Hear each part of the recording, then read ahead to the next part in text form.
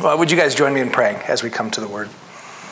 Lord Jesus, we pray that you would meet with us, God. We have been praying this throughout the entire service, that at every point you would meet with us. Your presence would be made known. We would be different because of it, God, that as we worship you through your word, through song, through praise, that all of it would come out of response to experiencing you.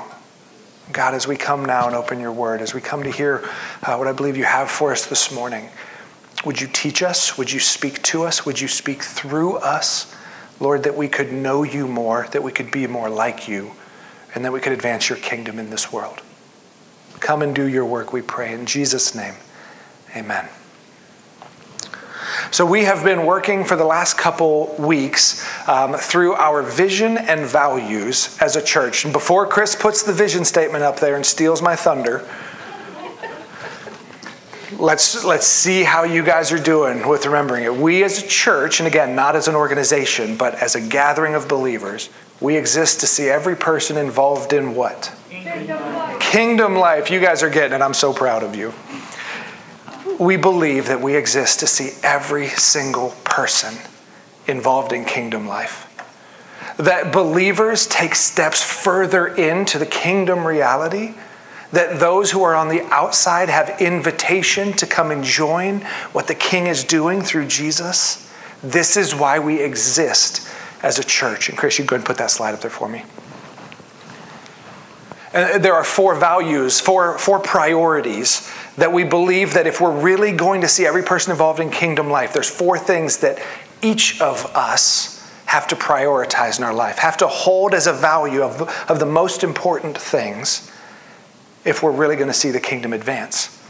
Divine expectation and engagement, living with a sense of expectation that the Lord is going to move, that the Lord is going to do his work, and then engagement, that we're going to partner with him. Be that here when we gather on a Sunday morning, be that at work, be that at home, the Lord is on the move and we live with a sense of expectation. We started last week and we're going to finish this week talking about practical discipleship. We believe that we need to live with an outward focus and to become a family on mission.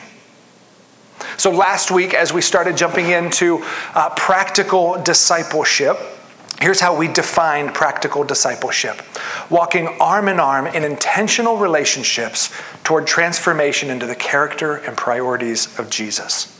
Sounds like kind of a mouthful, so we broke it in half. Last week we were looking at walking arm in arm in intentional relationships toward transformation. We believe that if we are really going to move into what the Lord is calling us to be about, we talked about this last week, we have to shift our focus from church growth, from putting more butts in seats, from becoming bigger and better as a church, and I'm putting that in quotes, to disciple making. We weren't told, go and build my church. Jesus, in fact, said, I will build my church. And he told us, go and make disciples. And last week we started to dig into this, how we've kind of put the cart before the horse, and we started looking at going, how do we make the message easier for people to get, and how do we play songs that everyone will love, and how do we decorate in a way where people will just want to show up, because we started to look at church building. And one thing that's been lost, and when I say we, I'm not just talking about us here at the Alliance Church, but as the Western church, as the American church, we've lost disciple making. It's been kind of one of those things where, man, I hope it happens, but we're going to focus over here instead. When Jesus left and he said, look, this is the one command I've given you, to go and to make disciples. We must shift from church growth back to disciple making. And sometimes this means adding new intentional relationships. I think this is the biggest stumbling block to disciple making, is we go, but I don't have time for more relationships. I don't have time for more meetings. I don't have time for another Bible study, which is dangerous, because what we can be saying in that time is I'm prioritizing other things above disciple making. I don't have time because there's other things that I'd rather spend my time and energy on, which is a dangerous, dangerous statement. But the reality is many of us look at our lives and we go, adding new relationships, like, there's a huge cost involved in that. But I'll say this. When it comes to adding new intentional relationships, that piece of disciple making, that's something that the Lord may call us to specific people for a specific time, but that is not the whole of disciple making. Go and make all new relationships. There may be a time when the Lord says, here is a young believer. Maybe here's a peer, but who's struggling in this area. And for this time, I want you to walk with them. I want you to meet with them intentionally. I want you to invite them into your life, and I want you to walk in what they're walking in for this season. Could be a couple weeks, could be a couple months. Jesus did it for 3.5 years, and that's the longest discipleship relationship I know of with his disciples. For the most part, and this is from my own experience and from others, we're never told in the scriptures, here's how long it takes and all of this stuff, but there's a season. This is a new believer who doesn't know what it means to read the Bible, doesn't know what it means to pray. And so for a few months, we're going to walk together, and I'm going to help instill these skills. And then, I've seen this happen time and time again. Schedules change, things happen, and I become less like every day walking on arm in arm with this person and more of a resource. And the Lord lifts up someone else to walk with them. These are not lifelong commitments. This is for this season. Who might the Lord be calling me to disciple? Is there a new relationship he's calling me to add for this season? That does exist. I don't want to downplay that, and there is cost involved. We have to prioritize it. We have to say no to some other things so that we can say yes to these kinds of relationships. That is true, but I don't believe that's the greatest part of disciple making. I don't believe that that's the greatest part of walking arm in arm in intentional relationships. I think most often what disciple making looks like, living that kind of life, looks like being more intentional about the existing relationships that we have. We looked last week at the Great Commission, where Jesus says, go and make disciples. And many of us, when we hear go and make disciples, we think stop what you're doing and go do something different. But the literal translation from the Greek is, as you are going, be making disciples. There may be those times when the Lord says, stop and pivot. There's this person that's not already in your sphere that I want you to reach out to. Someone may come to you and say, hey, I see this in your life, and I want that. Would you meet with me? Would you show me how to have that? Those times may happen, but Jesus' command here wasn't put down everything you're used to doing and go do something different, but it's as you go through your life, always be making disciples. How are you at being intentional with the relationships you already have? There may be those seasons of adding new ones, but for the most part, it's becoming intentional with the people that you already rub elbows with. Think about some of these types of relationships. How many of you in here are married? How many of you view your marriage relationship primarily as a disciple-making relationship? One guy, and that's cool. It was more rhetorical, and that's okay. But most of us don't. Most of us view our marriage relationship as somebody, we have to be on the same page and we have to do life together. But the story that is continually told is that marriage is to make you happy. They got married and they lived happily ever after, correct? How many of you that are married, is that your story? No bumps along the road, just happily ever after. I saw a couple, just kidding. Exactly, is she looking? You've heard this before, but when it comes to marriage, it's not about happiness, but holiness.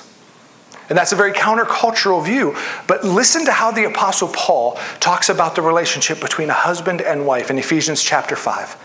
Husbands, love your wives just as Christ loved the church and gave himself up for her to make her holy, cleansing her by the washing with water through the word, and to present her to himself as a radiant church without stain or wrinkle or any other blemish, but holy and blameless.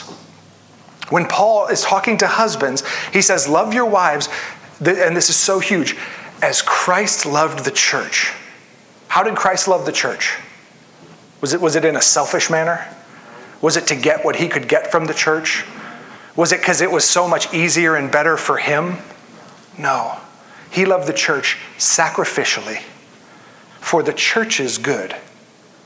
And not even just so that the church would be happy, but so that the church would be washed through the water of the word. That one day he would be able to present the church to God the Father and go, look, she's beautiful, she's radiant. She's become what you created her to be, without stain, wrinkle, or blemish, holy and blameless. That's how Jesus approaches loving his church. And he says husbands and wives are to approach the relationship the same way. Not about how do I make you happy? How do we make it through today without a fight? How do we just have some peace in the household? But how do I encourage you, equip you, inspire you to look more like Jesus today than you did yesterday? How do I call out in you the things that I see God doing and encourage those along? How do I walk with you through the hardships, not just in a, hey, we'll get through this, but in a, what is God trying to do in your life? How is he trying to use this to make you more like him? Holy and blameless. If you are married here today, or if you ever plan on being married at some point in your life, the main goal of marriage is not happiness, but holiness.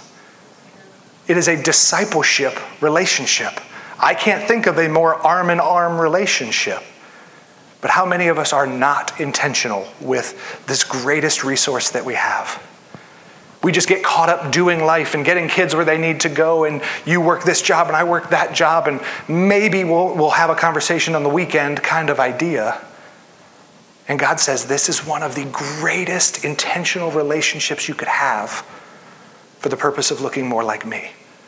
No one knows you more, good and bad, and has the ability to speak into your life and to call the God things out in you, inspire you, encourage you, equip you, than your spouse.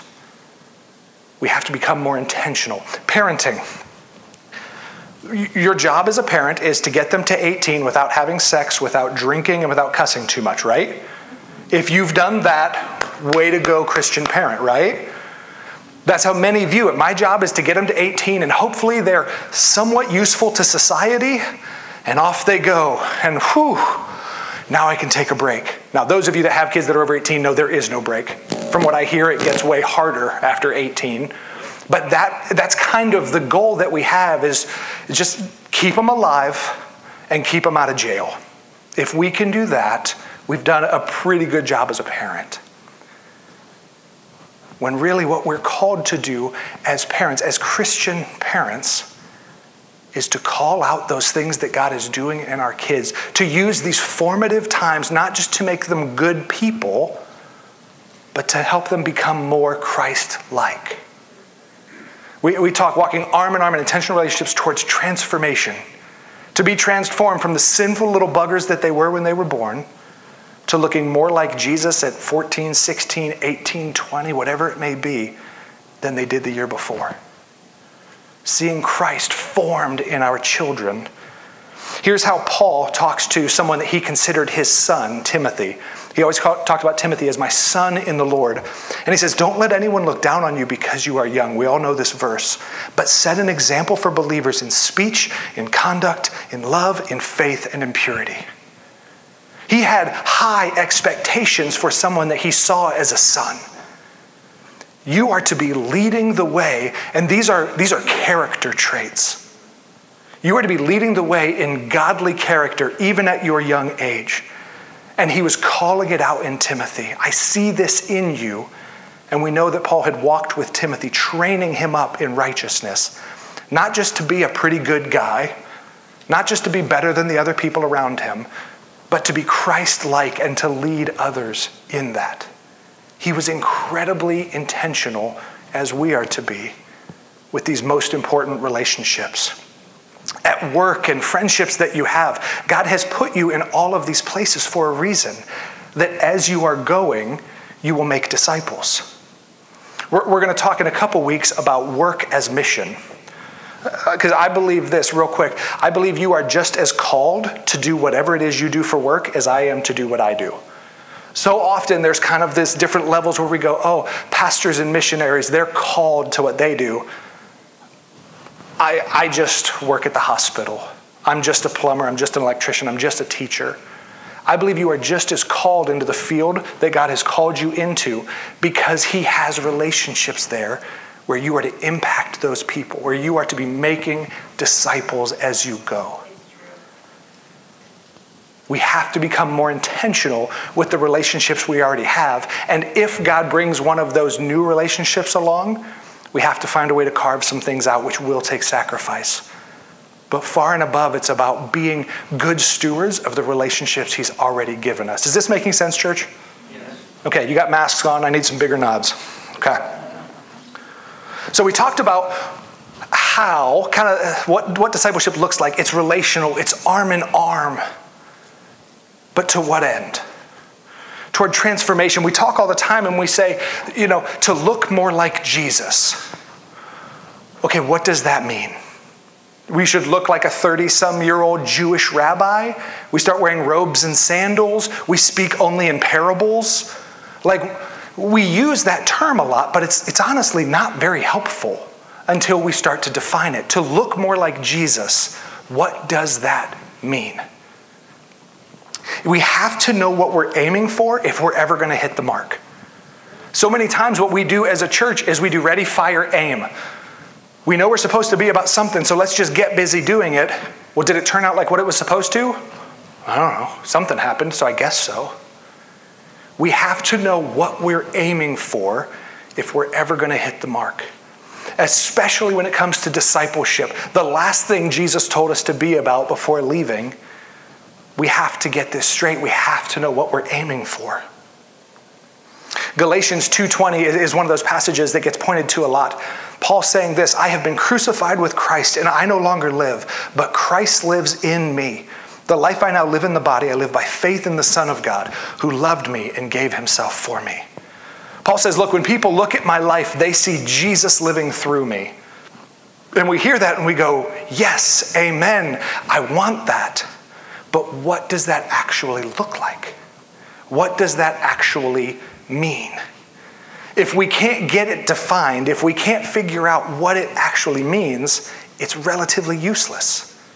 We can never tell if we're on the right path. We can never tell if we're making progress if we don't know what exactly we're aiming for.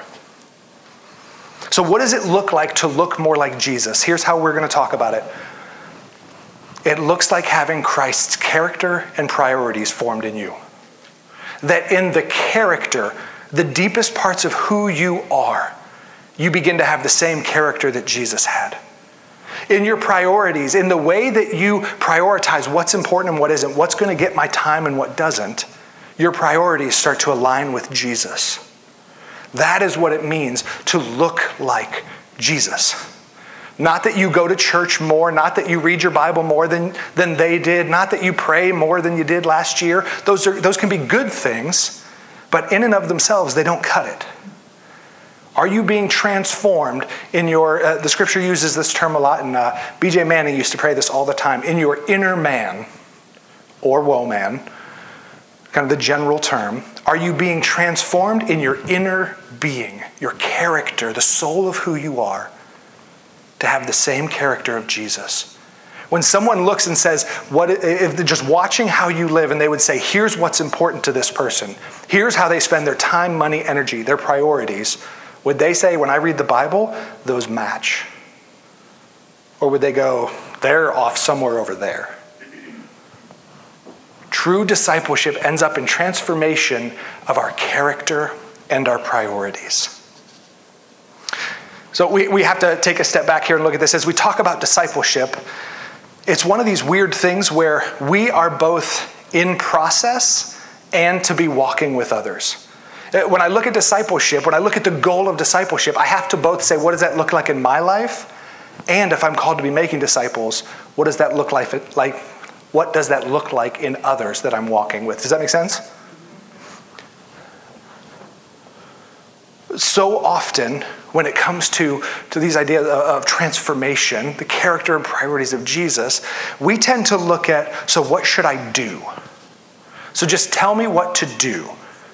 How often should I be reading my Bible? How often should I be praying? How many times do I have to go to church in a given month? Tell me what to do. And this is what the church has become really good at.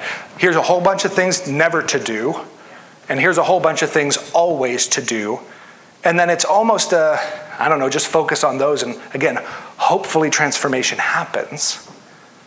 When we read in the scriptures, we're not told. There's so much gray in terms of how we live it out. They didn't have so every single Sunday, and as long as you go 3 times in a given month, you're okay. 4 is better, 2 is not enough. We don't find those things. What we find is that we are to prioritize things like the gathering together and worship. That's to be a character thing, but we're left to work it out. It's not about what we should do, it's about who we should become. What we find all throughout Scripture is we're not told how to live out the Christian life. We're told here's what the Christian life looks like. Here's what a true Christian is. Now become that. And a lot of it is left for us to work out together because it's cultural and what do these things look like? But we're given all kinds of character traits. You can watch Jesus and you can see the people and the things that he prioritizes, and we're called to go and prioritize the same things. We focus so much on what should I be doing, and what we're told in Scripture is who I should be being. We focus so much in the church on behavior management. It's about doing this many times a week. And as long as you do that, you're a good Christian. When again, what we're called to in the Scripture is transformation. We looked at 2 Corinthians 3:18 last week, and actually the last 2 weeks, that we are transformed with ever-increasing glory to reflect the Lord. That our life looks more like Jesus' life today than it did yesterday. That's what we're told is the goal, not that we read 5 times a week as compared to the 3 we were doing before. We get so consumed on behavior management when what we're told is it's about transformation. We get so consumed with sin management. Stop doing this. This is wrong, quit it. When what we're called to is righteousness. It's not about, how do we manage our sin and how do we get better at doing less sin? But instead, we're called to the positive side where he says, be like Jesus in character, who was righteous, who pursued God with everything he had. And yeah, you have to lay down the sin, but not because if you do, we will applaud you, but because that cuts the legs out of righteousness every time. You cannot both continue in sin and be righteous at the same time. That's the goal, to become more like him. When we look at the sin management, typically the question that we ask is, where's the line? How far can I go? How close to the edge can I get before I've actually sinned? What we're called to in Scripture is how much like Jesus can I actually be? How much can I pursue the Lord? How much can I become like him today? It's 2 completely different goals. Is this making sense, church? Okay, good, because you're going to have time to share here in a minute, and if not, that'll be a mess. So let's start to look at some of the character and priorities of Jesus. First, we're going to look at character, then we'll come to priorities. One of the chief places that we go to for the character of Jesus is what Paul calls the fruits of the Spirit. How many of you have the fruits of the Spirit memorized in one translation or another? Okay? A good number of us. Again, this is a popular verse. This is not something that is some best kept secret in the Bible. But for some reason, we can miss this at times. Let me look at it here. Galatians 5:22 is where the fruits of the Spirit are found. But the fruit of the Spirit is love, joy, peace, patience, kindness, goodness, faithfulness, gentleness, and self-control. Against such things there is no law. Paul is going, look, when you are communing with the Spirit, when you're walking in lockstep with the Spirit, he bears this fruit in you. Love, joy, peace. These are character traits. These are character traits that Jesus himself had and was known for. And Paul says when you are walking in lockstep with the Spirit, these are character traits that you will be known for.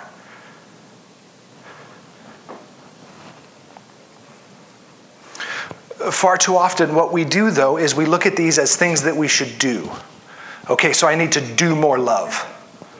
I need to do more joy. I'm not joyful enough. I gotta start reminding myself every day, be joyful. And I gotta do more joy, do more peace.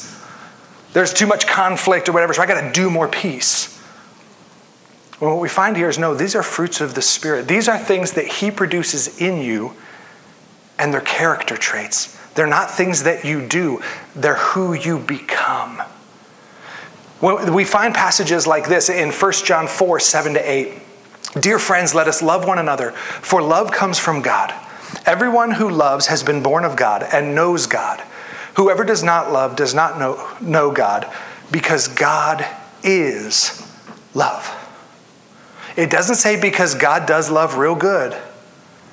It's who He is. He can't not love. Love isn't something that He kind of chooses to throw out in this situation or that situation. It's who He is. It radiates from Him because it's part of His character. And in the same way, we're told with the fruit of the Spirit that you are to be love. At your core, it's a character thing. And now you start to see why we use the word transformation. How many of you in here would go, at my core, I am love? Oh, you were just scratching? Okay, that's good. At my core, I am selfish. At my core, I am self-serving. And it takes utter transformation for one day people to look and go, when I think of love, like living itself out in a practical way, I think of Bryce. It's almost like he is love. That sounds crazy and arrogant to even picture. But that's what people have done with God. That's what people did with Jesus. And that's what our lives are to reflect. That our character, our inner person, is being transformed each and every day to look more like His character. Does that make sense, church? Okay, so let's talk. What are some other character traits, characteristics that we are to be about, that we are to seek God to have born in us? What are some other character traits that people would describe God, that you would read and people would describe Jesus, and are ultimately to describe us? Forgiving. That is a huge one. Absolutely. What is it? Compassion. Mm-hmm. Absolutely. Truthful. Patient. Mm-hmm. Gentleness. Caring. Yeah. Gracious. What else? Character traits. What is it? Humility. If you have a mask on, you got to speak up a little bit louder. What was it? Intentional. What else?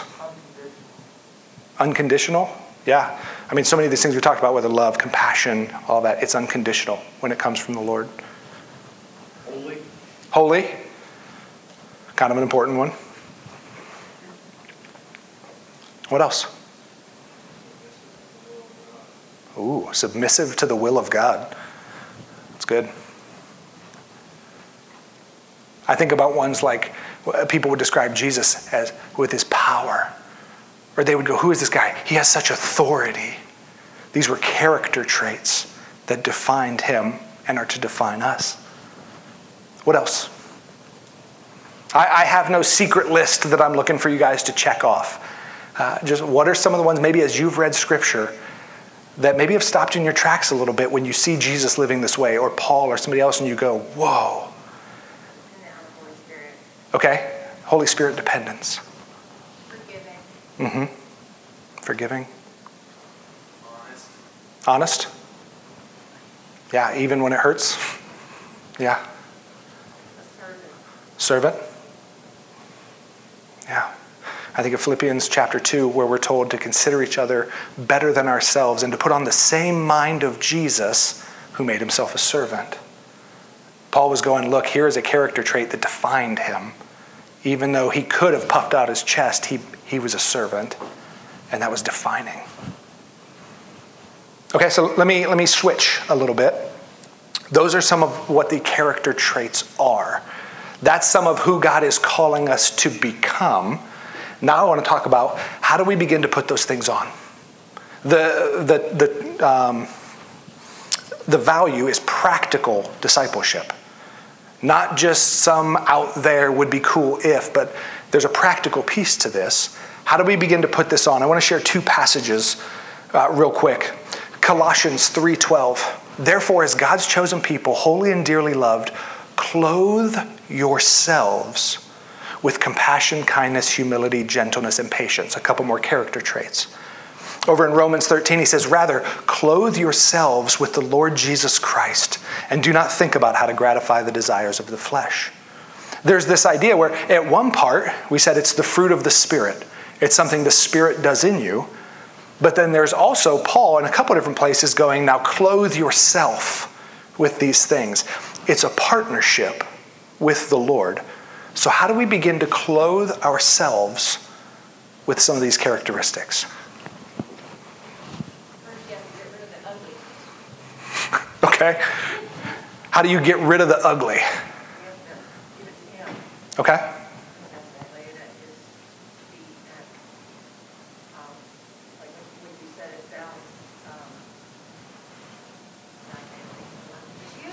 I'm sure it was great, whatever it was. Yeah. Yeah, it was. Arrogance, there we go. That's my word. To describe yourself as holy, or to describe yourself as having whatever character trait that you have given it to him and, given him full access and completely transparent.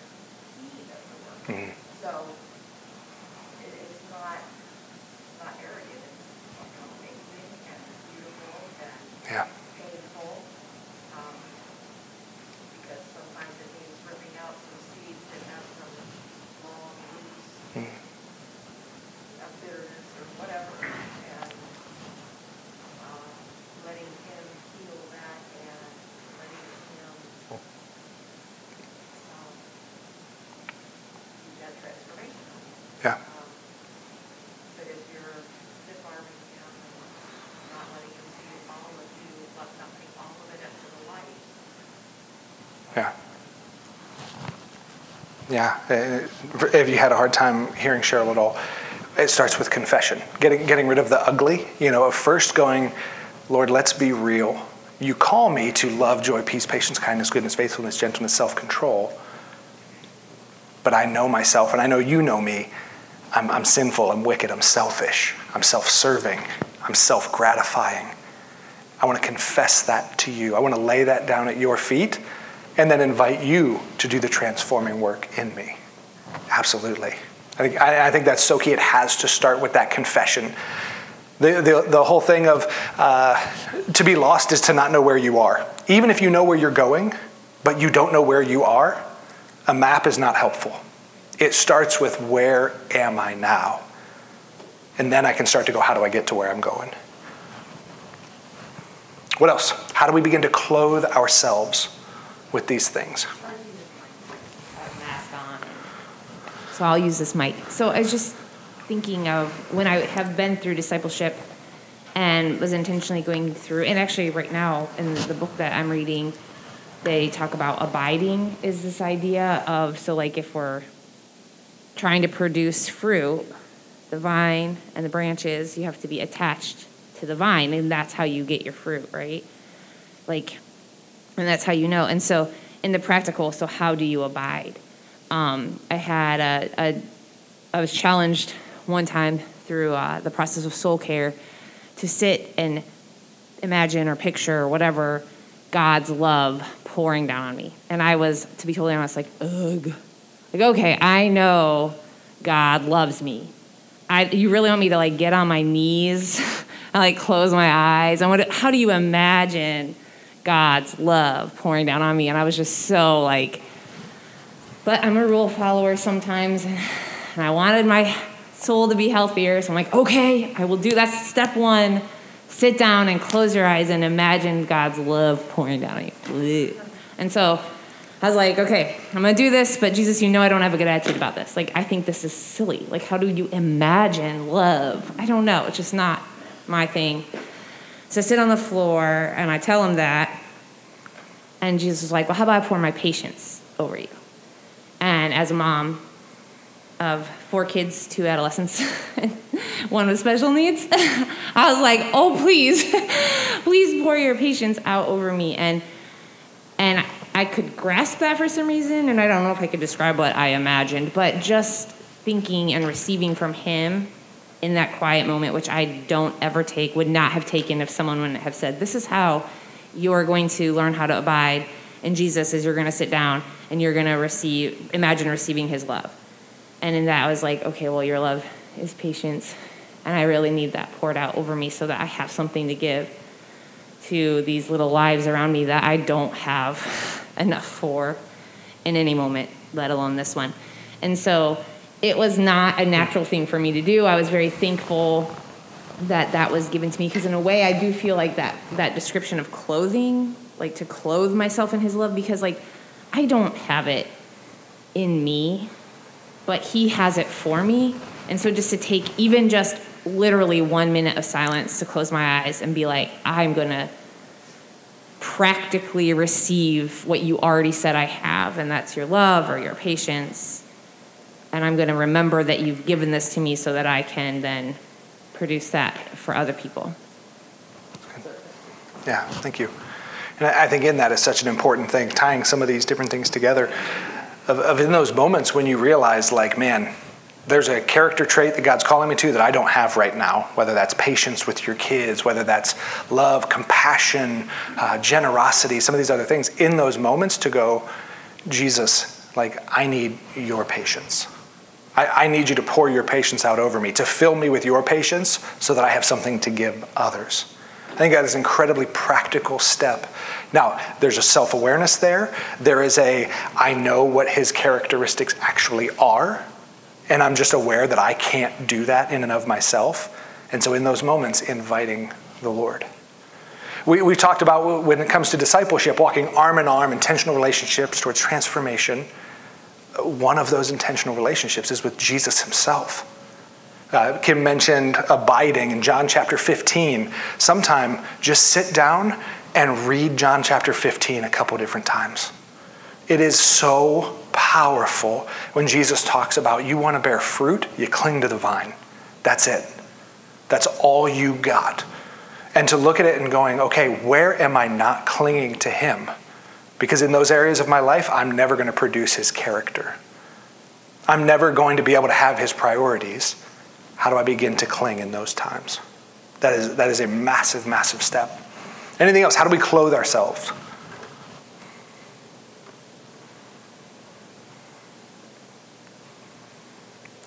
Discipleship relationships. You're right, guys. We do need each other. One of the great ways that we are going to see Christ's character and priorities formed in us is by walking with others who are a step further down that path than I am. Truly looking at it someday, and man, to sit down, and I'm not a journaler, so when I talk about journaling, it's not because I do it every single day and you should be like me. It is a discipline. But to sit down one day and go, there's going to be some characteristics of Jesus that we kind of naturally gravitate towards. They're a little more natural for me, and some that are just plain difficult. To write some of those out and go, what are some of the ones that just seem impossible for me in and of myself?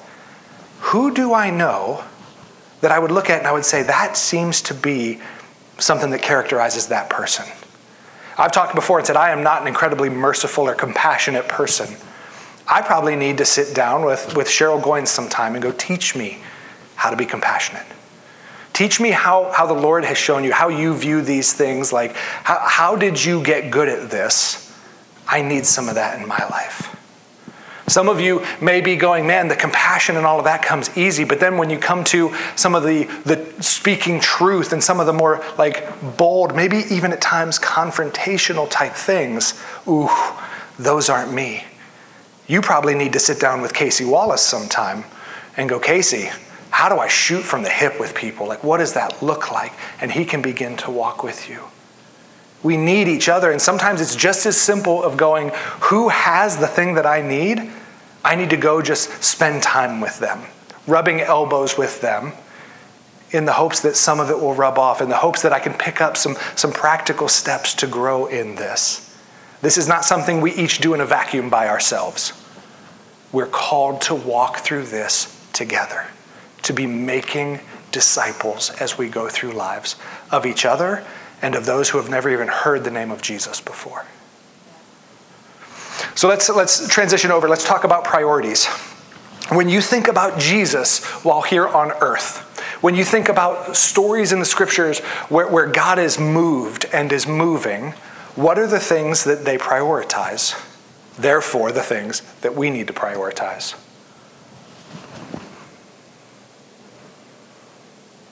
He lived with his eyes open and he was looking for things. Yeah. Where God was working and looking for it. Yeah. Yeah. One thing that Jesus, I would say, prioritized was engaging with the Lord. Where is God moving and how can I go partner with him? And he would spend time in prayer asking those same things. He would see a need, and it wasn't just, okay, it was maybe this is an opportunity where the Lord is moving. And he had those eyes open. That's great. What else? Loving the unloved. Okay, loving the unloved. Yeah, one thing where Jesus talks about those people in a couple different ways. One way he puts it that was powerful to me is the least of these. And he gave different examples. Maybe it's the homeless, the naked, the poor. Maybe it's the immigrant, the widow, the fatherless, the orphan. And he kind of gave the ones that couldn't speak for themselves, the unlovables. And he said, I actually prioritize those people. One day you're going to have to give an account for how you treated those people, not how you treated those that were well-to-do and could take care of themselves. He prioritized the least of these, the unloved, the unlovable. What else?